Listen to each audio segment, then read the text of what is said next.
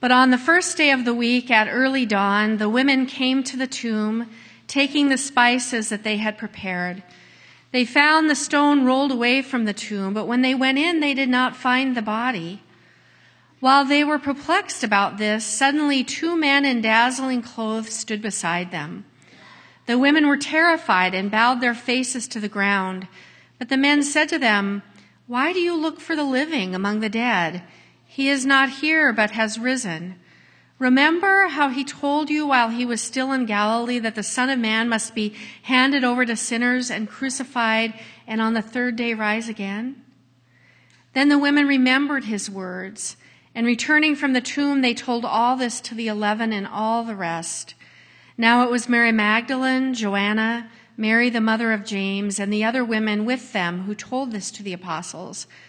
But these words seemed to the apostles an idle tale, and they did not believe them. But Peter got up and ran to the tomb. Stooping and looking in, he saw the linen cloths by themselves. Then he went home, amazed at what had happened. This is the gospel of the Lord. You may be seated.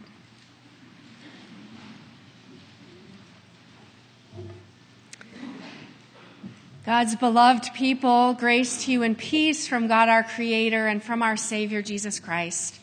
Amen. They had come with Jesus down from Galilee. Mary Magdalene, Joanna, Mary the mother of James, the other women. They had come with the other disciples because at some point along their life's way they had been encountered by Jesus and they had heard his call to follow. So risking security and reputation, they stepped forth with courage. They were part of the inbreaking of the reign of God, the healing, the truth-telling, the miracles, the threats, the wisdom, the love, the hate, the fear. They had witnessed all of it, and they had seen it all come crashing down in Jerusalem. They kept vigil at the cross, as gruesome as it was. They followed Joseph of Arimathea when he claimed Jesus' body, wrapped it in a linen shroud, and laid it in the tomb. They knew that their work of caring for Jesus was not done. They had a job to do. They needed to anoint his body for burial. This important ritual hadn't happened on Friday because of the Sabbath. So at sunrise on Sunday, they got up and headed to the tomb, focused on what needed to be done. We all have different ways of coping with grief, don't we? Some of us shut down, unable to muster the energy to engage the regular tasks in front of us. Others get very busy. We make lists of things to do and feel a sense of comfort crossing items off of it. These women had a list: prepare spices, hike to the tomb, anoint the body. Far better than contemplating the enormity of their loss. Not only had they lost their teacher and friend, their hopes had died with him. They had dared to hope that he was the Messiah, the one sent from God, the one who would liberate them from all that held them captive, all that oppressed them. But it wasn't to be. And in the wake of his death, what were they to do? Go back to their former life? Was that even a possibility? Lesson learned. Might equals right. Muscle always trumps mercy. Empire is built to come out on top. It's an age-old story, and we all know how it goes. But when the women got to the tomb, the story changed. There was no corpse, just a couple of divine messengers with a question. Why are you here? This is a place of the dead, and he's not dead. He's risen. Don't you remember? He told you death would not hold him. There would be trouble, suffering, and violence, and yes, even death. But this would not be the whole story. Remember? He is not here. He is risen. And this is the larger story. And you, dear women, are part of it. Easter Day is a day we remember and celebrate that by the grace of God, we are all part of a larger story. In the death and resurrection of Christ Jesus, we see that the rules about how the world works, about who is in charge and who is not, who is worthy and who is not, who is chosen and who is not, all these rules do not bind God. This is God's world. This is God's story. It always has been and always will be a love story.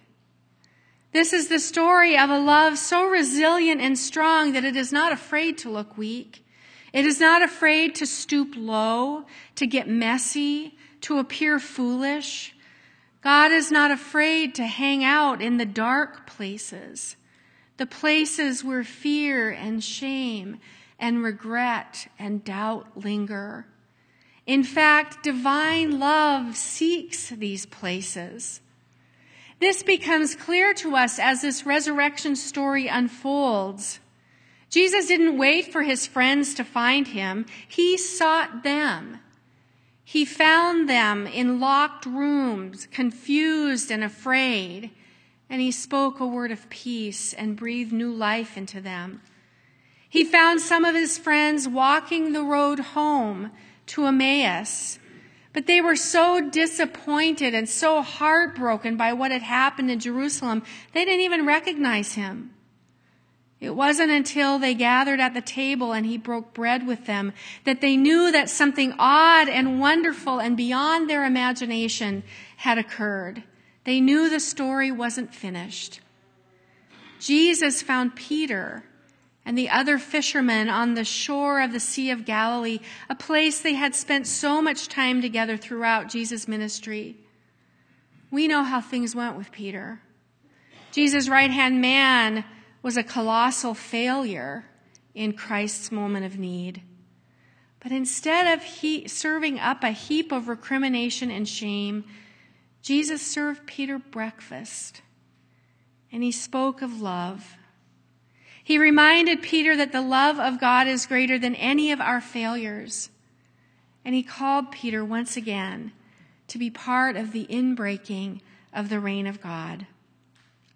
The risen Christ didn't wait for his loved ones to get it together, to issue a contrite apology for all the ways they had failed. He didn't wait for them to understand his resurrection, to articulate a proper doctrine of resurrection, or to write a creed. While they were confused and blind and afraid and doubting and ashamed, he found them and he opened his arms to them. He offered them healing, forgiveness, and hope, and he called them to be his body in the world for the sake of the world. This is our story, this resurrection story. We live in a world racked with grief and pain. We know what it is to have a broken heart, to lose our courage, our hope. We know our own failings and fears. They are ever present. But by the grace of God, they are not the whole story. The risen Christ meets us in the very places we try to hide from God. The weak places, the dark places, the cynical places, the this doesn't make sense to me so it can't be true places. Christ meets us there, and with divine mercy and grace, he writes us into a larger story, the story of God's unfailing love for the whole world.